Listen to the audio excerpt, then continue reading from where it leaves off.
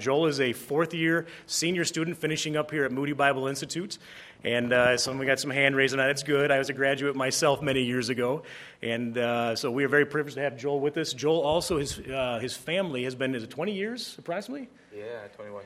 21 years are missionaries that we support at Sugar Grove at Tenalian Bible Camp in Port Ellsworth, Alaska. And raise your hand if you've ever been to Tenalian Bible Camp. I know there's at least one in here. 2, 3, we have 3. Okay, so some of you have been there, and I know some are planning on returning again too.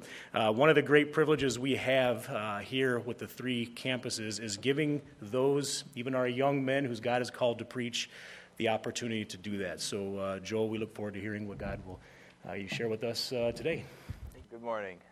Thank you all for having me here today. Just want to give you a little bit of a warning. This passage here, as I studied it, I've come to realize that it's really not a feel-good passage. It's not something that you're going to walk away from feeling happy, I guess. There's a lot of rather direct instructions from Jesus to his disciples that we can apply to our lives as well. After saying that, I want to just say that I am completely unworthy to be standing up here saying these things to you because I know I struggle in so many of the same areas. So, that being said, understand that I'm speaking this truth through the authority of Christ and the Bible, and not through my own authority. So, it is important for each person to be better than everyone else at least one thing. I heard this recently from a colleague at work. He said this as we were closing. He just randomly said it. And he wondered what I thought about it. So I told him. I thought that it was prideful and self-centered, and not what God has for us. But this is the mindset of the world. It is important for everyone to be good or be better than everyone else at least one thing. That's the mindset of our world. And looking back on my life, I can see so many areas where that has been my own mindset. Probably one of the most easiest to see is in my relationship with my older brother. I have an older brother who's almost 2 years older than me, and ever since I was little, I was trying to be better than him at everything. It wasn't good enough for me to be as good as him. I had to be better than him. And then after that, I had to let him know that I was better than him at everything.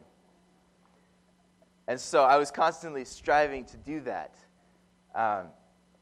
And we would have arguments, and we'd bicker back and forth and stuff like that. And we still do that today every once in a while. We still have little arguments and stuff about, who's better at this than that. And I always win those. But that's my mindset. I got to be better than everybody at something. I strive to be better. I work to be better at people or at stuff than other people.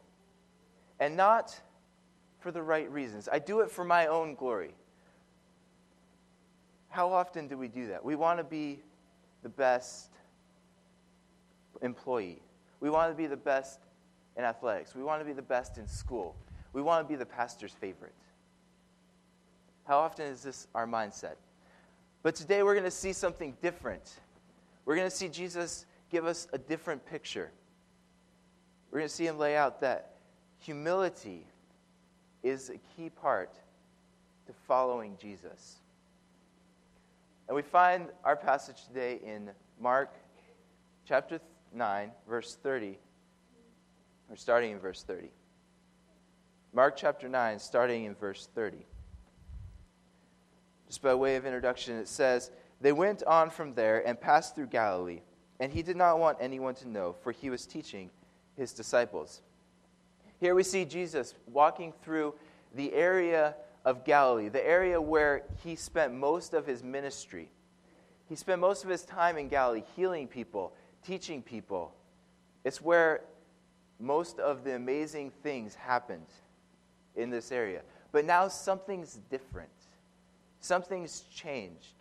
We see that instead of stopping and teaching great crowds like he used to, instead of feeding thousands of people, instead of doing all these things, we see that he is passing through Galilee, and he didn't want anyone to know.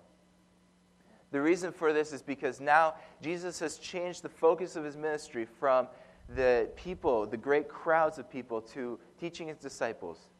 Because he has gone from his public ministry and set his face to Jerusalem, and he is on his way to be crucified. Here he is, the cross, the shadow of the cross, already touching his feet as he's walking toward Jerusalem. And he wants his main focus to be on his disciples, the ones that are closest to him. So he's teaching them. And we see Jesus teach them, and he says to them, "The Son of Man is going to be delivered into the hands of men, and they will kill him. And when he is killed, after 3 days, he will rise." This is the second time that Jesus has predicted his death. The first time, remember, it was in chapter 8, verse 31, when Peter pulled him aside and said, "That's not going to happen, not on my watch." And Jesus says, "Get behind me, Satan." And now Jesus says it again. The Son of Man is going to be handed over to man, and he's going to be killed. After he is killed, he will rise again. I know so many times after having grown up in a Christian home, reading things like this don't hit me the way they should. Jesus, the Son of God, is saying he's going to be handed over into the hands of men. There's an aspect of this that I don't always see, and that is the great humility of the cross. You see the great humility of the cross. But I want to take you back. I want to tell you a story real quick. To fully get what I'm saying, we have to go back to the beginning. Go on a journey with me to the garden. You see, you're standing now in a garden, a beautiful garden. There's trees to your right that you never thought could look so green. And then to your left, you see grass. Just amazing colors. The sun's glistening off the cherries, and you never thought they could be so red. In the distance, a lion is walking peacefully with a lamb, and there's perfect harmony within the garden. But the thing that catches your attention the most is right in the middle of the garden stands God. And there he stands over a pile of dirt, playing in his own divine sandbox. And he bends down, and he picks up some dirt, and he starts to form something. And you see the form take shape into the form of a man. And you see God step back, look at it, and then breathe life into the man. And Adam is created. We all know the story. Then Adam is put to sleep, and a rib is taken, and Eve is created from that rib. And then they have perfect harmony with God. But something happens, and man's not satisfied with that, and we sin. And we fall short of God. And we can no longer have perfect harmony with God. But then, thousands of years later, comes Jesus, God's Son. He walks earth. He talks with people, all the while knowing that he is going to die for our sins. The hands that formed man were soon to be nailed to the cross by the hands of men. You see the humility of God in this. The humility of the cross, to be willing to die for our sins because we sinned against God and we couldn't have a relationship with God anymore. And then he came to create a relationship with us because there had to be a sacrifice for that. And it's through him that we can be saved. There's great humility in the cross. Philippians chapter 2, starting in verse 5, it says, I can get there. Starting in verse 5, it says, "Have this mind among yourselves, which is yours in Christ Jesus, who, though he was in the form of God, did not count equality with God a thing to be grasped. But he emptied himself, taking the form of a servant, being born in the likeness of men, and being found in human form. He humbled himself and became obedient to the point of death, even death on a cross. Therefore, God has highly exalted him and bestowed on him the name that is above every name, so that the name of Jesus every knee should bow, in heaven and on earth and under the earth, and every tongue confess that Jesus Christ is the Lord, to the glory of God the Father. Jesus Christ, the Son of God, God himself, did not count equality with God something to be grasped. And if Jesus, who is God, does not count equality with God something to grasp, why do I so many times? Why do I try to force my will when I should be seeking God's? Why do I try to strive for status when I should be glorifying God and doing everything to glorify God? If Jesus is willing to humble himself to death, even death on the cross, then why am I not humble too? There's great humility in the cross. There's great humility in the cross. We see humility in the cross. We see the Creator in the hands of the created. But we see also disciples don't get it. The cross didn't fit into the plans of the disciples. Verse 32 says, "But they did not understand the saying, and they were afraid to ask him." I believe there's two reasons why the disciples were afraid to ask Jesus. One is they remember what happened to Peter when he said something, and they don't want to be rebuked like that. So they're afraid of that. And the second reason is I bet they understood enough to know that what Jesus was saying was something that they didn't want to hear. The cross did not fit into their plans. Jesus was on his way to Jerusalem to die. The disciples thought they were on their way to Jerusalem to overthrow the Romans and be set up as kings. That was their plan all along. That's what they thought was going on. But their plans didn't fit into the plan of God. The cross didn't fit into this. We see that in the next section. It's shown in the pride of the disciples. Verse 33 says, "And they came to Capernaum, and when he was in the house, he asked them, 'What were you discussing on the way?' But they kept silent, for on the way they had argued with one another about who was the greatest." Now, I don't know how this conversation got started. You imagine you're walking along, and Philip says to Thomas, like, "Hey, I wonder what's going to happen when we get to Jerusalem." Thomas is like, "You know what? I think that Jesus is going to rally the crowds, and we're going to overthrow the Romans, and then we're going to be king, and I'm going to be the greatest." And James and John butt in. It's like, no, you're not going to be the greatest. See, I'm going to sit on the right, and my brother here, he's going to sit on the left. We're going to talk to my mom. We're going to get it worked out. I don't know what the conversation looked like, but they were arguing about who was going to be the greatest. Right after Jesus had just told them the Son of Man is going to die, and after he is killed, he is going to rise again. Right after this, they're arguing about status. How could they do that? How could they argue about status, about who's going to be the greatest, right after Jesus had just told them that he was going to go and die? I think all too often, we look at the disciples with far too much condemnation. Because in the shadow of the cross, in the shadow of what God has done for us as believers, we argue the same things. We still have the same arguments amongst ourselves. Let's take a step back and look at the church in America, where churches are splitting over the color of the carpet or the position of the piano. How foolish. We see that the pride of the disciples led to foolish arguments. And the same thing is true today in our churches. Is it not? Pride is leading to foolish arguments.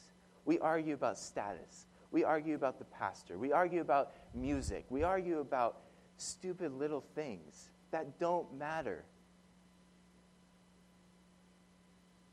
And when we do that, we are taking Christ out of the center of our worship, and we're putting ourselves there instead. We may as well take the cross out and put a picture of ourselves up.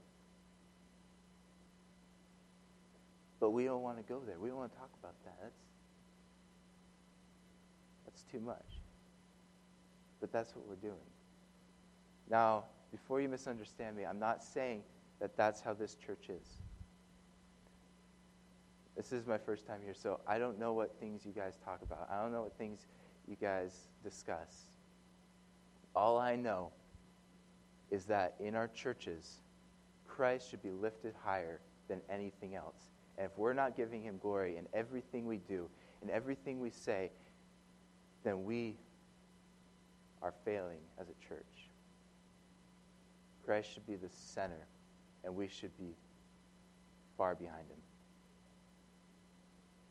So we see that the pride of the disciples, and it led to foolish arguments. Next, we see that it leads to being closed to the truth. It leads to being closed to the truth. The disciples had been with Jesus for a long time now. They had seen him work. They had seen him heal. They had seen him minister to people. They had heard him teach.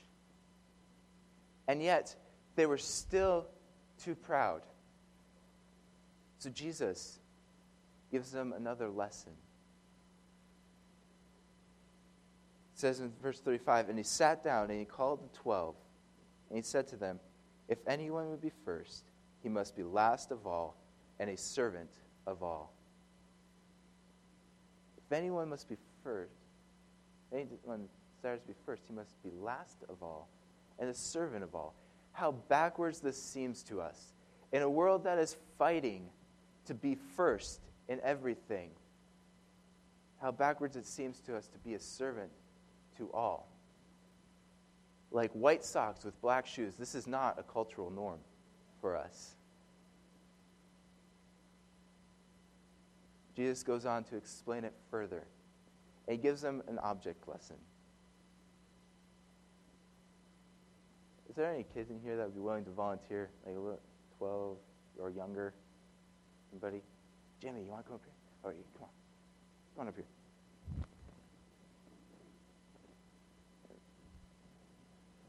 All right, what's your name? Zach. Zach? How old are you? 12.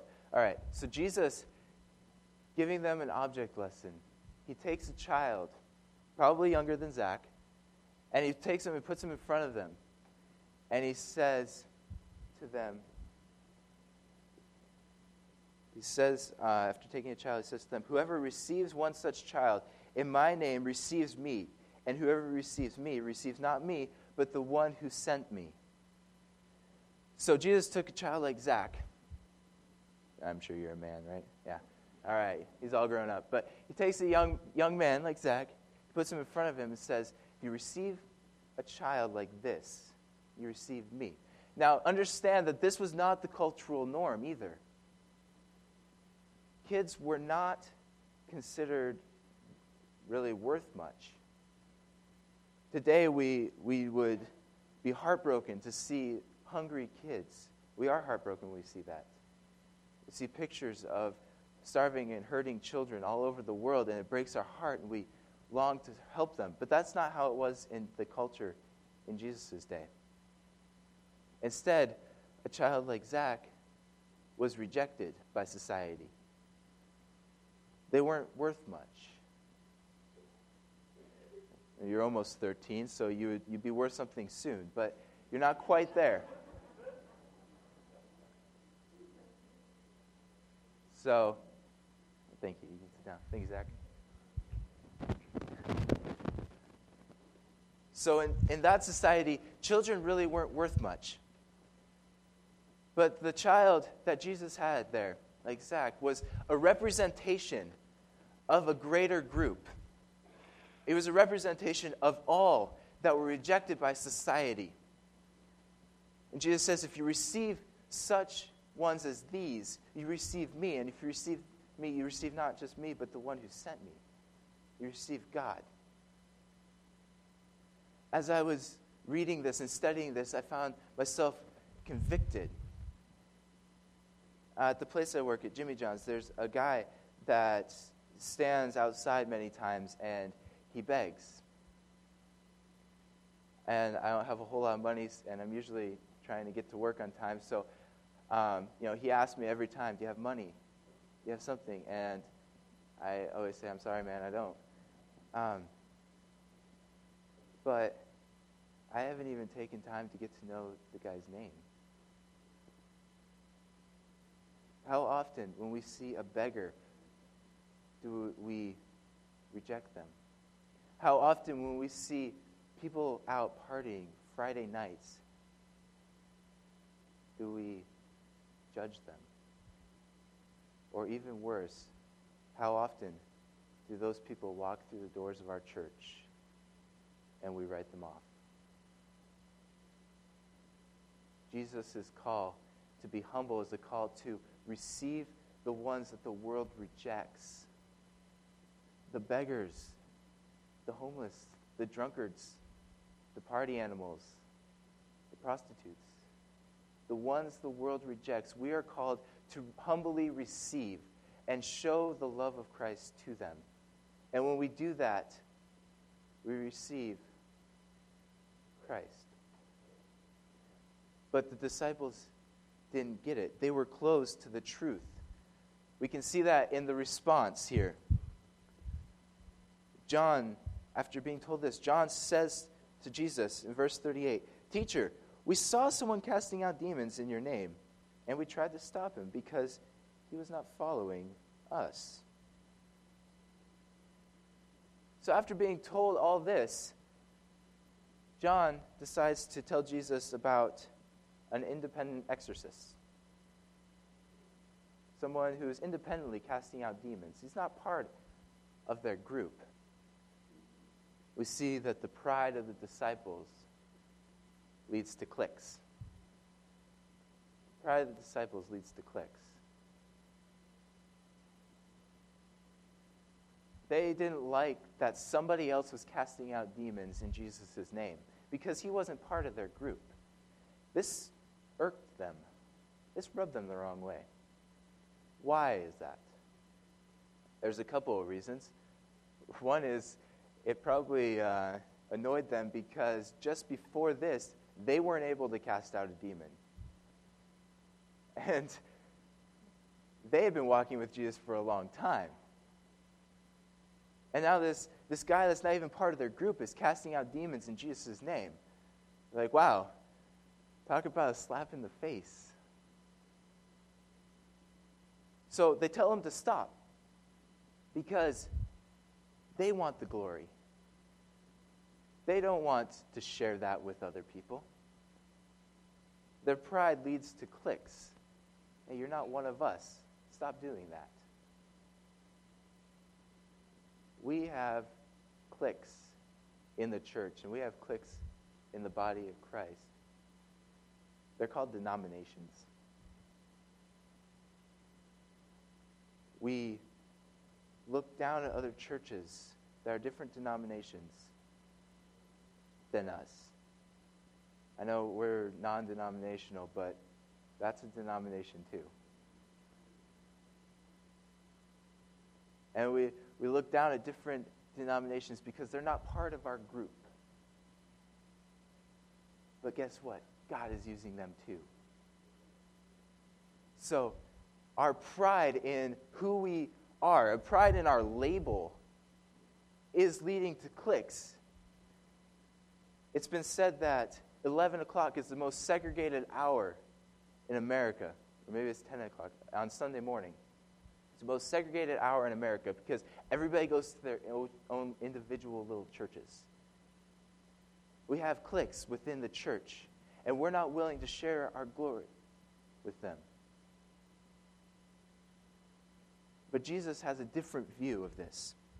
He says to them, "Do not stop him, for no one who does mighty works in my name will be able soon afterwards to speak evil of me.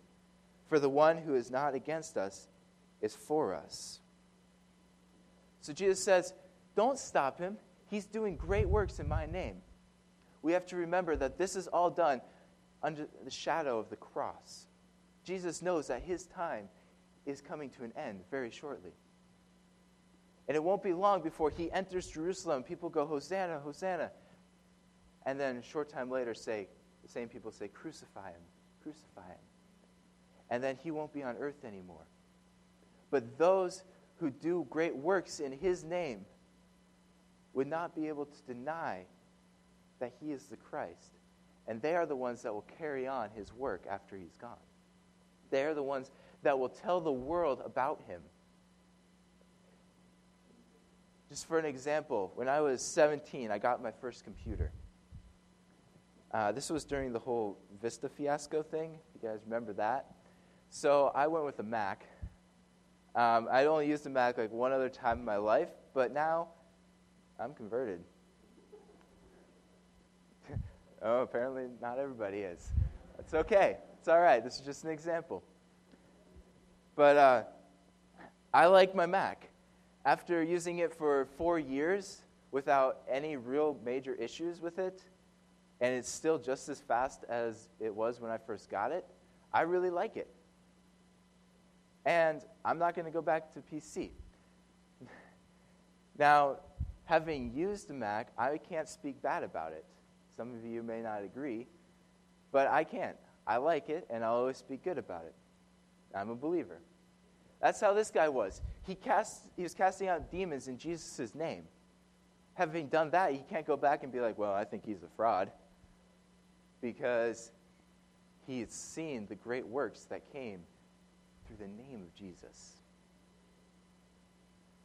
Those who are not against us are for us. It's the same in the churches, in our different denominations. But yet we segregate. We form cliques. And Jesus is saying, unite. Accept people that are not part of your group. I understand we have to be careful of doctrinal errors and stuff like that, but so many times the things that we split over are so minor, they really don't matter. So beware of cliques. Beware of your pride leading you to cliques.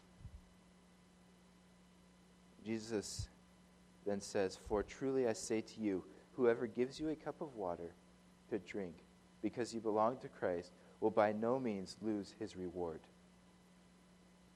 This is a picture of humility. Even the smallest act of humility towards somebody else will not be unnoticed, will not go unnoticed, but will be seen by Christ. He moves on from there to a picture. He paints a picture to us of what it means to be a disciple of Christ, a follower of Christ. In verse 42, it says, "Whoever causes one of these little ones who believes in me to sin, it would be better for him if a great millstone were hung around his neck and he were thrown into the sea." Here Jesus shows us the value of the undervalued. And when I've read this in the past, I've always imagined he's going back to the picture of the small child that he had stand in front of him, like Zach. Whoever causes a child to sin, it'd be better for him to have a great millstone hung around his neck and be drowned in the depths of the sea. But that's actually not necessarily what Jesus is saying. In the commentaries I've read, they say that it's actually going back to the man that was casting out demons. One that's insignificant, an insignificant disciple, one that's doesn't have the status of disciple. One of those little ones, a young Christian, if you will. Whoever causes one of these to stumble, it'd be better for him if he had a millstone hung around his neck and he were thrown to the depths of the sea. Remember, culturally speaking, for the Jews, the sea was something that was greatly feared. And drowning was considered the worst possible death. So this saying would have freaked the disciples out. So how do we cause little ones to stumble? How do we cause those that are still young in their faith to stumble? I think there's a few ways we can set a bad example for them. We can talk bad about people. Or we can keep them from using their gifts that God has given them. Those are definitely areas that we can cause ones that are young in their faith to go astray. That God places great value in those that we don't. Those that we consider insignificant, God considers of greatest significance. And we are called to help them, to nurture them, and to help them grow. How are we doing with that? From here, Jesus switches his focus a little bit. We see next the seriousness of sin. If your hand, in verse 43, if your hand causes you to sin, cut it off. It is better for you to enter life crippled than with two hands go to hell, to the unquenchable fire. And if your foot causes you to sin, cut it off. It is better for you to enter life lame than with 2 feet be thrown into hell. And if your eye causes you to sin, tear it out. It is better for you to enter the kingdom of God with one eye than with 2 eyes be thrown into hell, where the worm does not die and the fire is not quenched. Now, what is Jesus saying here? This seems a little extreme. If your hand causes you to sin, cut it off. Foot, cut it off. Eye, tear it out. Is Jesus really encouraging us to do that? The answer is no, he's not, so rest assured that you're okay. We're good. This is a figure of speech called hyperbole. It's exaggeration for effect. Jesus is relaying to us how serious sin really is. So many times we don't see sin seriously enough. We don't take it seriously enough because we are under a blanket of grace. And thank God we are. But we have to realize how serious God sees sin. Because he doesn't want anything to be in between him and us. So why foot, hands, and eyes? This is an all-encompassing statement. Hands represent the things that we do. Like stealing. Use our hands to steal. Our eyes represent the things that we look at, like lust and coveting. And our feet would represent the places that we go that are not right. So, Jesus is saying, whatever it is that in your life that's keeping you from a relationship with me, whatever it is that's holding you back from having a full, fulfilling relationship with God, take it out of your life. Get rid of it. Treat sin seriously. That's what Jesus is saying to us. And this whole casting into hell, it's better to enter the life lame than with 2 feet be cast into hell, is a bit of a problem, for me at least. I honestly believe that once you're saved, you're always saved. That you can't lose your salvation. I truly believe that. So Jesus is really just saying, treat sin seriously. Because God treats sin seriously. And the next thing we see is the importance of sacrifice. The importance of sacrifice. Verse 49 and 50, it says, "For everyone will be salted with fire. Salt is good, but if the salt has lost its saltiness, how will you make it salty again? Have salt in yourselves and be at peace with one another. So there's many different interpretations of this. These are rather puzzling sayings, and they're hard to understand. They're hard to figure out, and commentators have argued back and forth about it. The best one that I've found is that this is talking about offerings at the temple. James R. Edwards says, Israelite burnt offerings were required to be wholly consumed by fire in order to be acceptable. Salt, too, was not only a sign of the covenant, but it was required to accompany all Israelite sacrifices. So what Jesus is saying is, I want you to live as a sacrifice. This is also repeated in Romans chapter 12, where we are called to be living sacrifices, to place ourselves on the altar, to allow our passions and our desires that are not in line with Christ to be burnt up completely. There's an importance to being a sacrifice for God. We are called to be a sacrifice for God. We are called to live on the altar. So my question for you is, are you on the altar today? Are you living on the altar? Are you allowing your life to be aligned with God and your passions and your desires that are not God's to be burnt up? Or are you living for yourself? Not long ago, I got off the altar. I decided that it was okay as long as I kept it in sight. And that has always left me empty and broken and hurting and crawling back to that altar saying, God, please forgive me. So for applications, we must remember the example of the cross and the great humility that Christ showed us.